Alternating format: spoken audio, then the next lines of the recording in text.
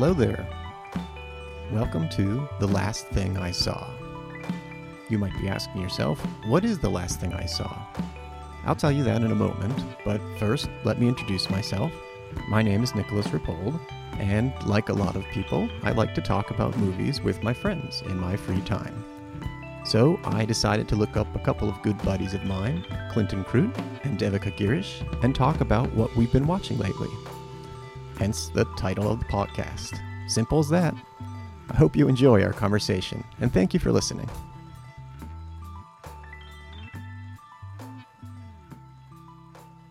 Hello, welcome. My name is Nick Rapold, and I'm here with...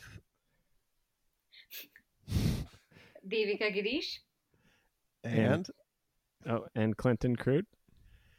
And we're going to talk about movies. So, how are you guys doing? Clint, you're looking great. Thank you. Nick, not so good. It's been a rough quarantine. I've gone to seed. I know it's pretty sad. Well, I'm glad to be talking with you both. It's always a pleasure talking about movies. I'm glad I ran into you on our semi-fictional walk where we met each other for the first time. But I don't know about you, but I'm pretty much still doing the same thing. I have been watching a variety of things on DVD. That stands for digital video disc. It's an interesting mode of seeing movies. A lot of you may be familiar with going to movie theaters, but since they're closed, what I've been using instead are these DVDs. So that's what I've been doing. And one movie that I saw like that was called Police Story. Oh, you watched that on DVD? No. Yes. I just perjured myself. No, I did watch it on Sorry DVD. For the hardcore cross-examination there. Maybe I feel like sound effects would have been great during these last 20 seconds. Wait, but it was on disc. I got confused for a second because I was just plugging that people could see it on Criterion Channel, but I did actually watch it on a disc, which is a 2-disc set: Police Story and Police Story 2.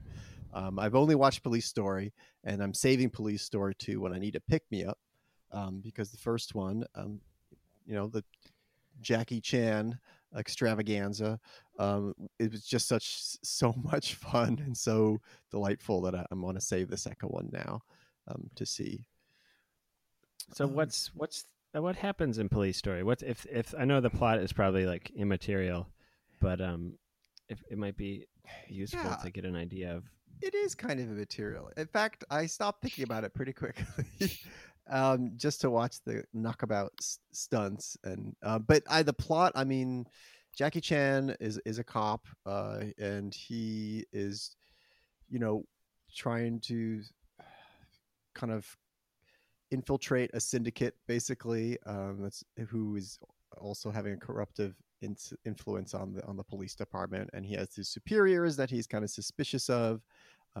And what happens is this kind of head of the syndicate, his assistant, who kind of knows all of the crime syndicate's secrets, they arrest her so that they can get her to testify. So then Jackie Chan has to protect her, and that leads to all sort of shenanigans. But basically, it's just this kind of back and forth war between Jackie Chan and this syndicate, and also parts of his police department, as he kind of is on the outs with them because he's just trying to do the right thing, but sometimes that's hard when there's corruption.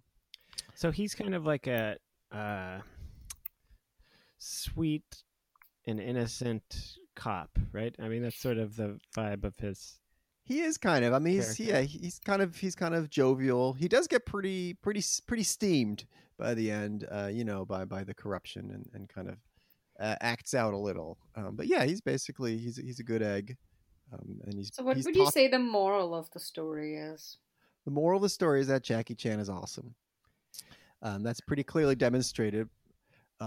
Pretty clearly demonstrated by a series of incredible, death-defying stunts and feats of daring do. I guess I have a number of favorites. There's one stunt, which is a cars chase that for some reason is conducted downhill through an entire small village.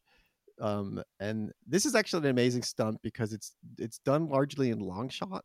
So you just see this kind of town on the side of a mountain, and two cars just kind of crash through it, just like small house by small house. I mean, I guess it's and he's there driving the cars, or I'm yeah, imagining him like surfing on top of no, the cars. they're driving the cars. There's also you're absolutely right. There's also a surfing type stunt where this one's pretty famous. Jackie Chan is trying to catch up with a double-decker bus that's being driven by the villain, or the villain's cronies. So he first steals. I mean, there are all these casualties in these kind of movies, and one casualty here is that Jackie Chan's character steals an umbrella from an old lady, but he puts it to good use. He uses it to kind of glom onto the double decker, which I think then he loses track of it and then has to run down a hill to jump on it again. No, he runs down a hill to stop it with a gun. Somehow he stops it short with a gun. I don't know. He's just kind of a superhero. Like, here's a real superhero, Jackie Chan. The thing that is his like superpower though is that he just kind of like rides these waves of chaos in kind of. I always do think of him as kind of surfing like this craziness, and he just is like flopping from thing to thing, just like barely missing, diving, ducking suddenly as some other obstacle swings over his head. Yeah, definitely. And he's always like right on the verge of death and failure. He is, and that's interestingly balanced with just Jackie Chan as kind of an entertainer, because one of the things that's so much fun about this and other movies is just you can see the kind of thought and almost like love of craziness that goes into planning each one. They're kind of show offy, but they're also welcoming. They're not like show offy in like a, I don't know, daredevil way, even though they're very daredevil. Right. They're mostly like let's entertain you, I mean, it's really like Buster Keaton, something like that, or Chaplin or Harold Lloyd or whatever. And it's just so pleasurable. So you get like this pleasure of like watching him, like shimmy down like Christmas lights down 4 floors of like a mall. But you also get like this meta pleasure of just how much he's enjoying it. I mean, in that case, you can tell because he shows you him like shimmying down these Christmas lights from 3 different angles, just one after another. He's just very happy. Yeah, about he's it. He's like the most childlike of action stars, and always kind of the least badass. Yeah, I mean, he just has a sense of humor. I think is key to it as well. Like, it's like there are all these fight scenes that just go on a little too long, or like are a little like almost absurd. Like there's one also in this mall where they have like this long showdown. There's just one scene where clearly it was just like, let's break as much glass as we possibly can. Just any excuse to like throw people through like window displays, or throw people. There's even things are encased in glass that I don't even know why they're encased in glass, but then they're swiftly shattered.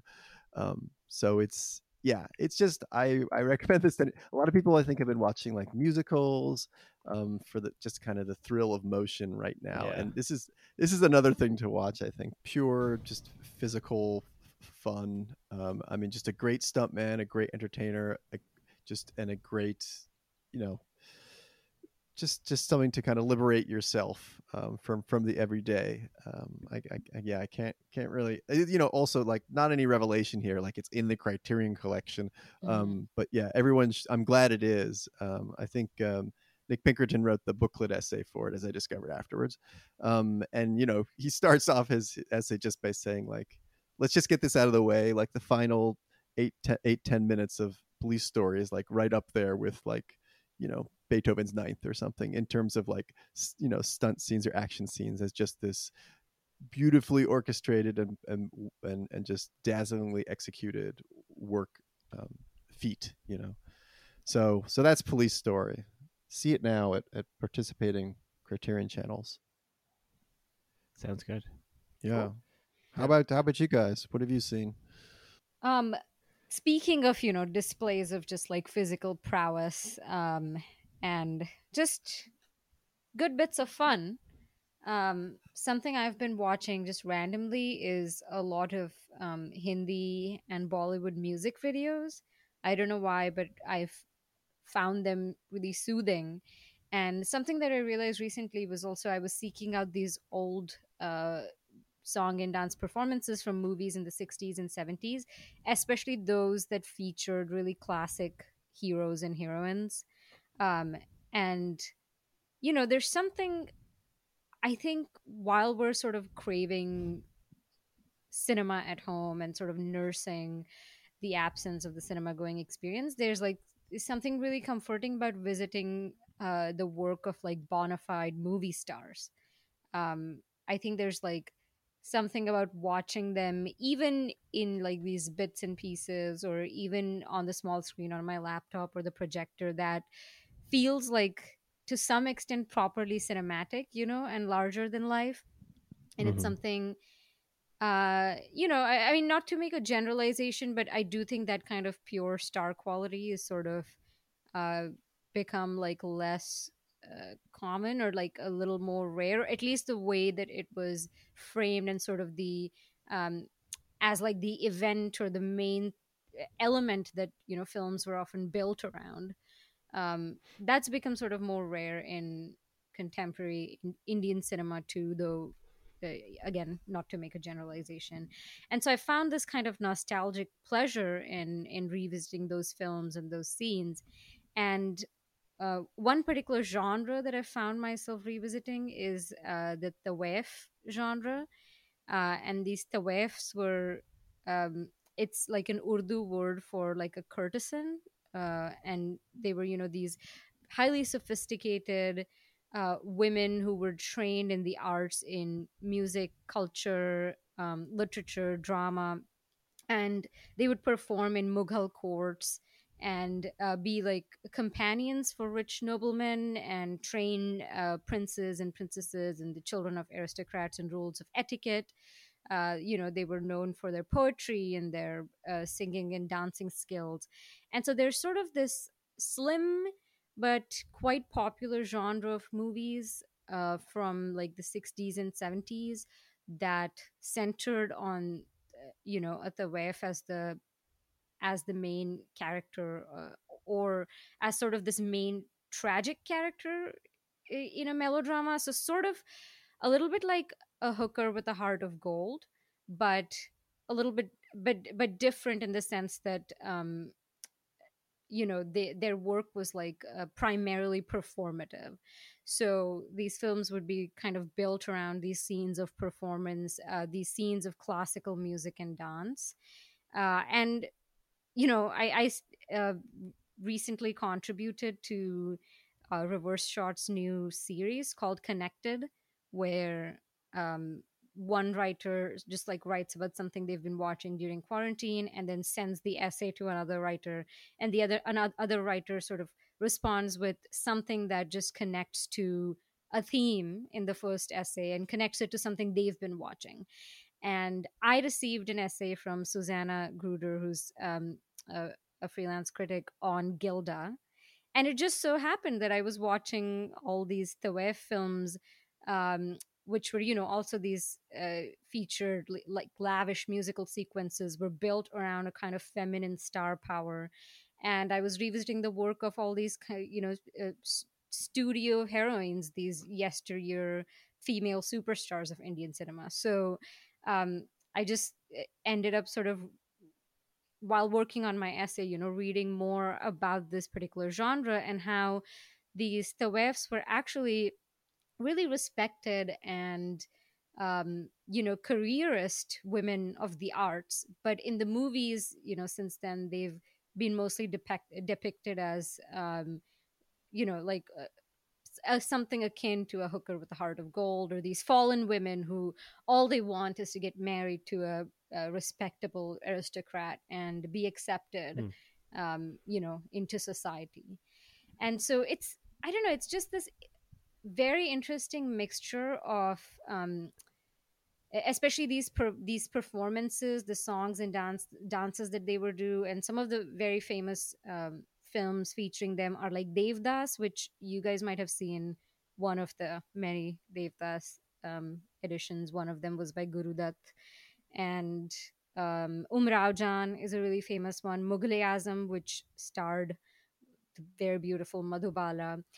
Um, it's really interesting because the song and dance sequences are simultaneously feel extremely literary and classical. You know, they perform classical Indian dance forms like Kathak, Mm-hmm. and they're very sort of uh, these songs are like ghazals or qawwalis. They're these Persian and Urdu musical traditions that are very poetic and lyrical and full of innuendo and literary references. And these are very kind of restrained and yet extremely expressive dance forms. And so there's something, and they harken back to a time of opulence and, royalty. So something very, um, yeah, something very like culturally rich and sort of high society about them.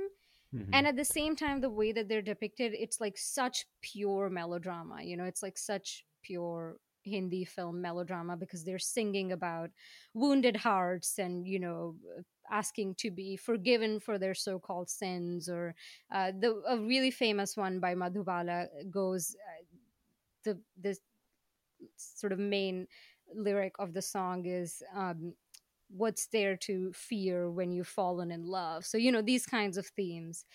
And I don't know, it's been really comforting to visit these and to just let my lose myself in the beauty of these heroines in this like perfectly crystallized melodrama, this kind of emotion set so just this emotion just choreographed so beautifully into a series of poses and movements and glances and expressions, so restrained and so modest and demure, but at the same time sort of transgressive and playing with rules of the veil and things like that. And just also very purely tragic, and I think Mm-hmm. tragedies are pretty relatable right now. So I don't know. I feel like I guess this is like a classic function of melodrama, but I just feel like I can lose myself in the musicality of these sequences, in the beauty of the people performing them, and sort of displace the very heightened emotions I'm like walking around my house feeling onto their performances and onto their Mm. expressions. And so I've just really enjoyed that. And I watched a film called Pakiza for this connected column that I wrote for Reverse Shot. And that's supposed to be sort of a template setter, directed by Kamal Amrohi, starring Meena Kumari, who was one of the earliest female Indian superstars, one of the sort of women who early on, she was known as someone who could just, who didn't need like a male star or a hero. People would just come to watch her. And she was an extremely talented singer, dancer, poet, like a Renaissance woman. And um, Pakiza stars her and her husband at the time, this director Kamal Amrohi, and the whole film took like 7 or 8 years to make. It like was one of the first films to use CinemaScope in India, and extremely ambitious production. And during the production, the director and the actress broke up.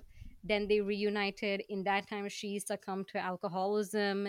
Many people in the crew like died in the course of its making. So it's kind of famous as this uh, monumental, touchstone of Indian cinema, both for its That's like good. story of old Bollywood glamour and also the actual story, which is like a very, I'm not gonna summarize the plot because it's actually so ridiculous. It's like such a, one of those classic melodramas where like fate intervenes at every turn and ridiculous coincidences happened. And it even features a scene where the Tawef, played by Meena Kumari, um, the male lead in the film, his name is Salim. He meets her in a train for the first time and she's asleep. And he falls in love with her feet. Like he's enamored with her feet. And he leaves her a note that says, you have extremely beautiful feet. Please don't ever lower them to the ground and let them be soiled. So Tarantino, classy line. move aside. um, and and then there's, of course, there's many trials and tribulations, and they're separated, and then they meet again. She is spurned by high society, and then accepted again, and then discovers who her real father is, all of that. But really, all of that is really inconsequential. The film is just built around her performances, and Meena Kumari was just a transcendent performer.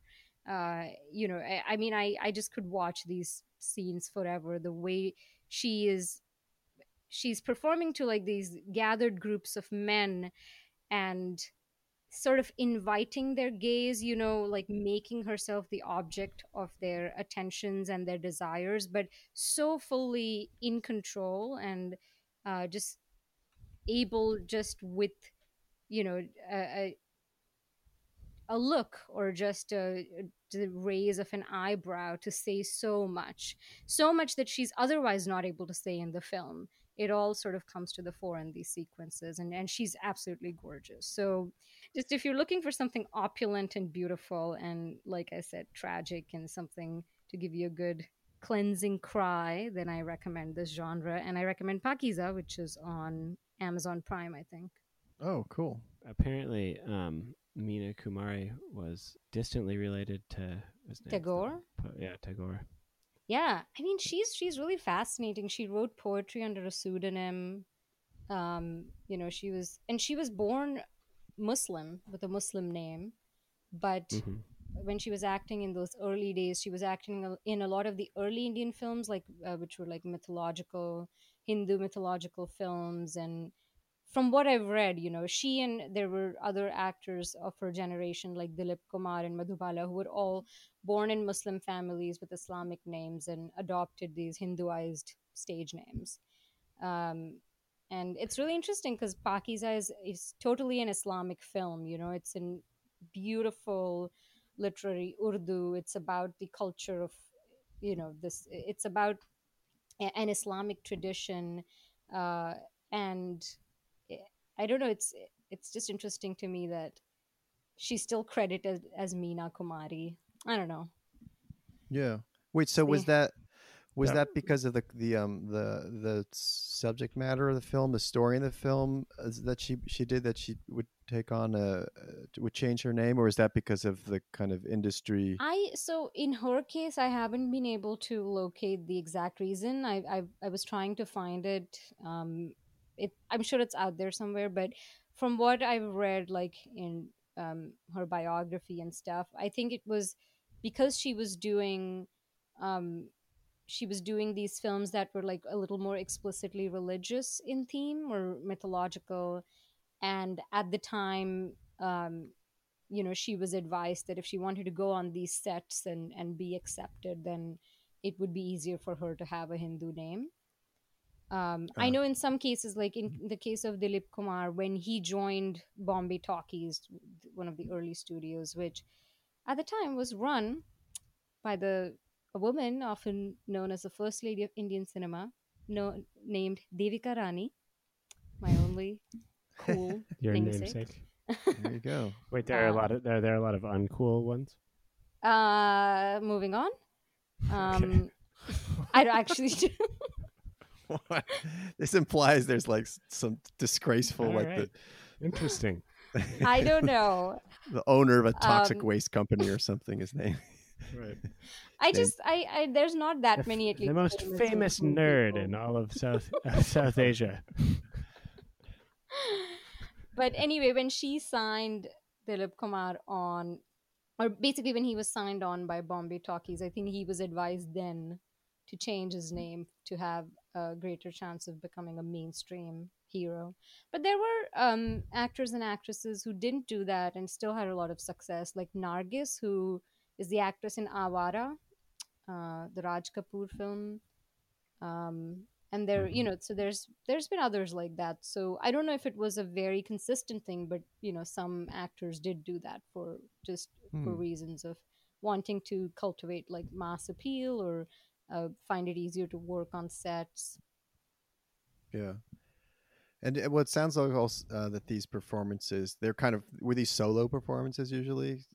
Yes. Yeah. I mean, there's like background dancers in some of these, and I imagine that was the case in the sort of real life historical performances too. But it's solo in the sense they're called mujras, and the focus is on like one dramatic figure who is relaying all these stories and narratives through kind of micro movements. That's what I got really fascinated with this week, because the classical dance forms that they're performing are quite restrained. It doesn't involve like big physical feats. It involves very small movements of the feet. The one kind of connection that I made in the essay that I wrote was, if you remember, in the music room there's a Kathak performance, Satyajit Ray's music room. Yeah. There's like, yeah, so that's sort of that's the kind of performance, but that they did, but uh, maybe a little more, what do you want to call it, like a little more, not vulgar, but suggestive. That, thank you. PG-13. Yeah, but yeah, that I actually watched that film a couple weeks ago, and that scene is what made me go sort of seeking these old videos, just because I was so moved by it. So are these movies that you grew up watching and you were revisiting, or is this ongoing? I didn't grow up watching them because these are even before my parents' times. Right. And some of them sometimes you could see them on TV, I feel, but I personally didn't really grow up watching them. But the interesting thing is I know so many of the songs by heart, even if I haven't seen the films. Really? So they just kind of became part of the culture, the pop culture? Absolutely part of the culture. And they were, and they were not sung by these actresses, even though the actresses were great.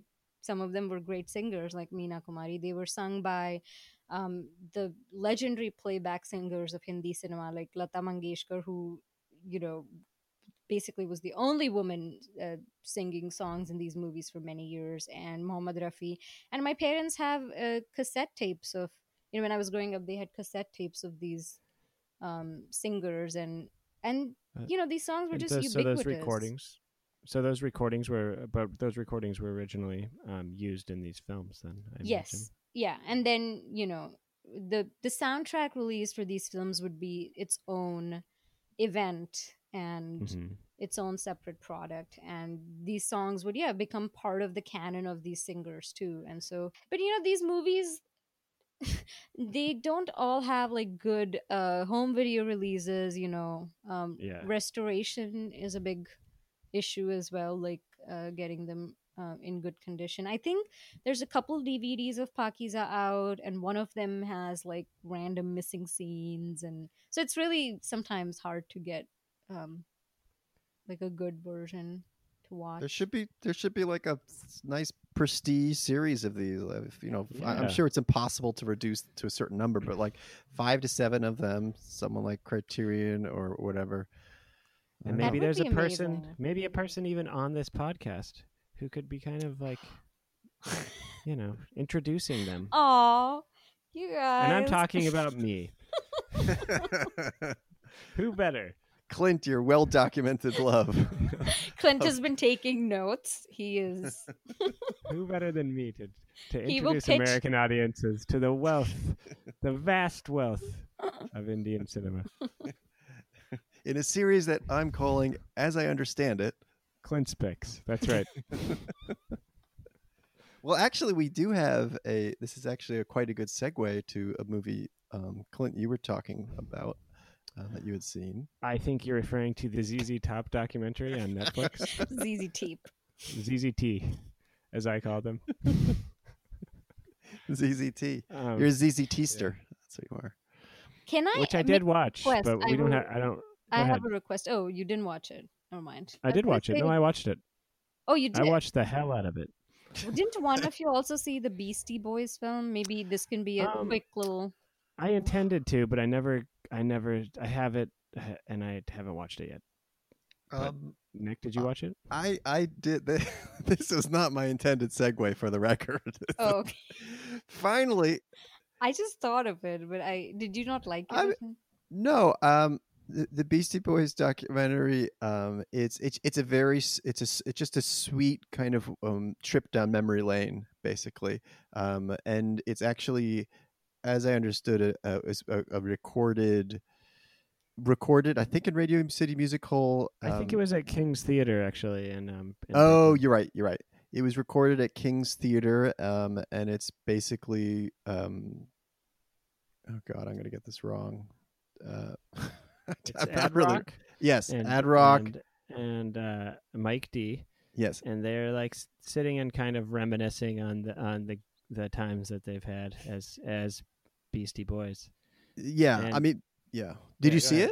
You saw it? No, I no, but somehow I just sucked up this information from the ether. Yeah, so basically, it's the two of them on stage, and they narrate the history of the group, basically from the very beginning, including their beginnings as just, kind of, bratty, brassy New York music, music loving kids, and they just kind of walk through all of the touchstones in their history and what the breakthroughs for them were. And I mean, it's kind of funny. I mean, it's not funny because one of them died, but I mean, ultimately their path was like a pretty stable path as far as like pop stars or rock stars go. Like there wasn't really, like, as far as I could tell, like much of a unhappy ending or unhappy, like they just, if when they got annoyed by some of the routines of doing concerts, they just, I guess, did less or took it a different way, and they were able to do the music they wanted, so they're a very like unneurotic band. Yeah. Not a lot of angst. Yeah. In the Beastie Boys. Yeah. So I mean, they're basically, they basically show clips, cool old footage, and a lot of times it's just them on stage trading banter while on a giant screen behind them, like a clip is like queued up. So it's just kind of like a friendly, sweet affair. I won't say it's like some like brilliant definitive this or that, No, I mean, that's the Beastie Boys. I remember the name of it. Well, the ZZ Top movie is called ZZ Top, That Little Old Band from Texas, and it's not nearly as ambitious, but that's appropriate, I think. Another totally not neurotic band, ZZ Top, just pure id. Pure beard-born id. Well, I just think that I don't know many other ZZ Top fans or toppers, as we're known, but they're just the most aggressively stupid band I think that has ever existed, in a really kind of blissful way. Like listening to the first 3 ZZ Top records, I think is really just cleans the mind completely. I'll be honest, I've never heard a ZZ Top song, so I'm reading the That's Wikipedia not possible. page. You must have heard a ZZ. Oh, really? You don't know. I'm not gonna sing, so it's not gonna. I mean, I guess unwittingly. Legs is a good one. Methinks Clint doth protest too much. Oh, don't make me sing. Don't make me sing. Well, all right. You know what? So the other thing one thing I have been watching a lot of music. The ZZ Top documentary on Netflix is strictly for people who are big fans of ZZ Top. But for that, it's totally fun. But I've also been watching I've been watching a lot of Grateful Dead shows, full Grateful Dead shows on YouTube, which I think I mentioned to you guys a while back. Some of which are just really like incredible documents of that subculture at throughout the 70s. And there's like this great show from 1972 in, I think, Germany. I think it's April 72, and it's just I mean, the music is amazing, but the other thing that kind of led me to rewatch Amazing Grace, the Aretha Franklin documentary. That's what I was trying to. Nick was originally trying to go, but we keep dragging him back into the Texas mud. And that movie is just really kind of also just I don't even words Transcendent. kind of fail me. Yeah, I mean, you could say transcendent. Sure, why not? Because I just think that it's impossible to watch that movie and not feel moved by Aretha Franklin's performance. It's just, it gives me shivers just thinking about it. I mean, she's so incredible and such a genius that I was just thinking like she's like Mozart level in some way. Like she just kind of channels not only music but experience directly to the audience. And yeah, so that movie is always a tonic, I think. Yeah, I mean, it's great. It's also, it's so kind of unadorned in a way, because it's just in this sort of plain looking. I mean, it's almost like outtakes, and you can see the cameramen kind of getting in each other's ways. Yeah, yeah, and she's at a podium or piano for alternating at certain points. So it's just intimate. There's something about the plainness that makes it even more intimate and just like frank and just there, because it doesn't even almost feel like it's a concert. It's like you're sitting in on a service that happens to be Aretha Franklin singing at the service. That's also kind of a recording session, because you have these. True, the band is like Bernard Purdie, and the band is just like these insane musicians, like the best musicians, and they're just kind of like chilling in the pews next to the next to the stage, and casually just playing this amazing music.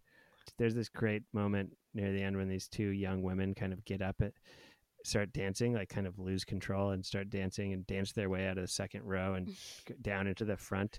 And one of them like puts her hand on the grand piano and just kind of like feels the vibrations from the piano, and they kind of course through her, and she looks like she's being electrocuted.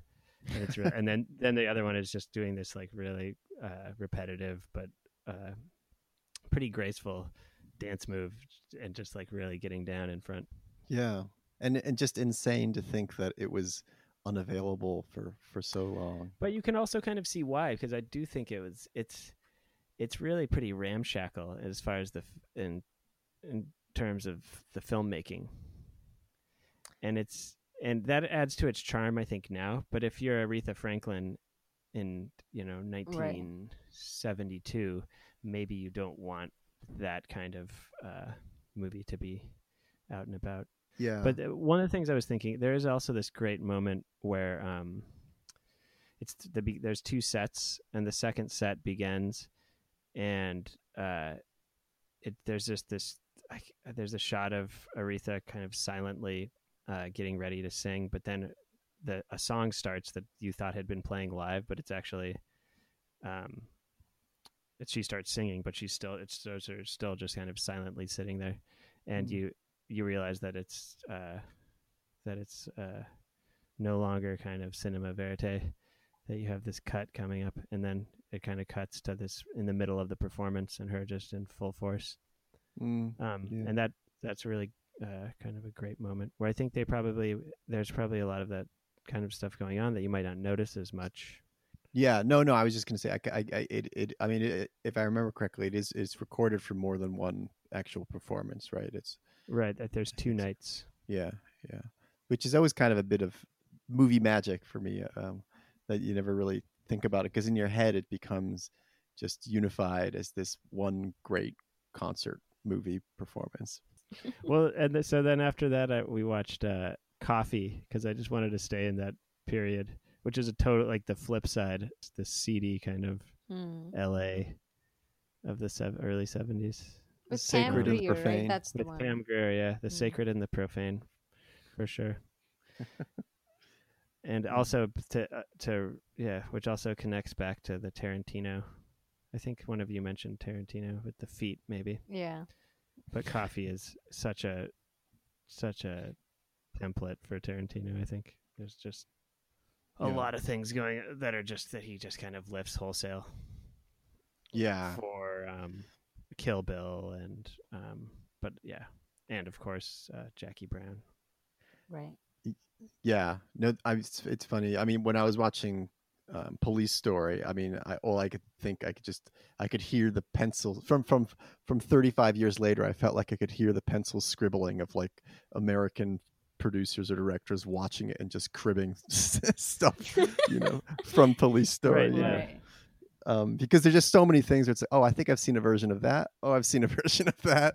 And that movie was 1985, which is before a lot of the like, brasher, bigger and more mindless, stunt-packed, star-driven action movies, like late 80s, early 90s. But yeah. And so I think we're going to wrap things up with a little discussion of Under the Sun of Satan. Wait, did you already talk about this movie? A palate cleanser. I never have. Where did I talk about it? I thought earlier, wasn't there a segue to it from All you do is talk about Under the Sun of Satan. Yeah, exactly. You won't stop talking about it. Find like another personality. It's the sinister backbeat. I don't think I have, because I did just do this watch it earlier. Well, Under the Sun of Satan is the feel good hit that Maurice Pialat, director and one of the starring priests in it. He did win the Palme d'Or for it and was booed for that. This is an interesting bit of Cannes trivia. It's one of the most notorious boos, and you can find it on YouTube where he gets up there. He gives kind of like he tells. Oh yeah. He gives as good as he gets. Yeah, he says something like, "I feel the same way about you," or something like that. Nice. He's but it was interesting kind of knowing that going in, and I haven't seen this, I think, since there was a sort of semi-historic Pialat series in New York, that at that time I didn't really know that it was so notorious, and watching it, like I guess it's sort of an obdurate kind of movie. It's just like Gerard Depardieu is a priest who is literally like walking in the valley of the shadow of death or something, right. It's just, it makes like Diary of a Country Priest, look like a Disney movie. It's just relentlessly bleak, small town staring into the abyss. Sandrine Bonnaire plays this like murderous, maniacal, like, right? Doesn't she? Oh yeah, I haven't seen it. I think I haven't seen it in years either. But I remember that scene with her lover. Oh no, it's with Depardieu, right? Which she has the gun. Yeah. Sandrine Bonnaire. Yeah, she's just this dervish. I mean, I think like in with another director, she might have been the real subject of the movie. Right. But there is always, I don't know, there's something definitely terrifying about someone just losing their faith like that, and the depths of uncertainty and just purely being lost that you get from Depardieu.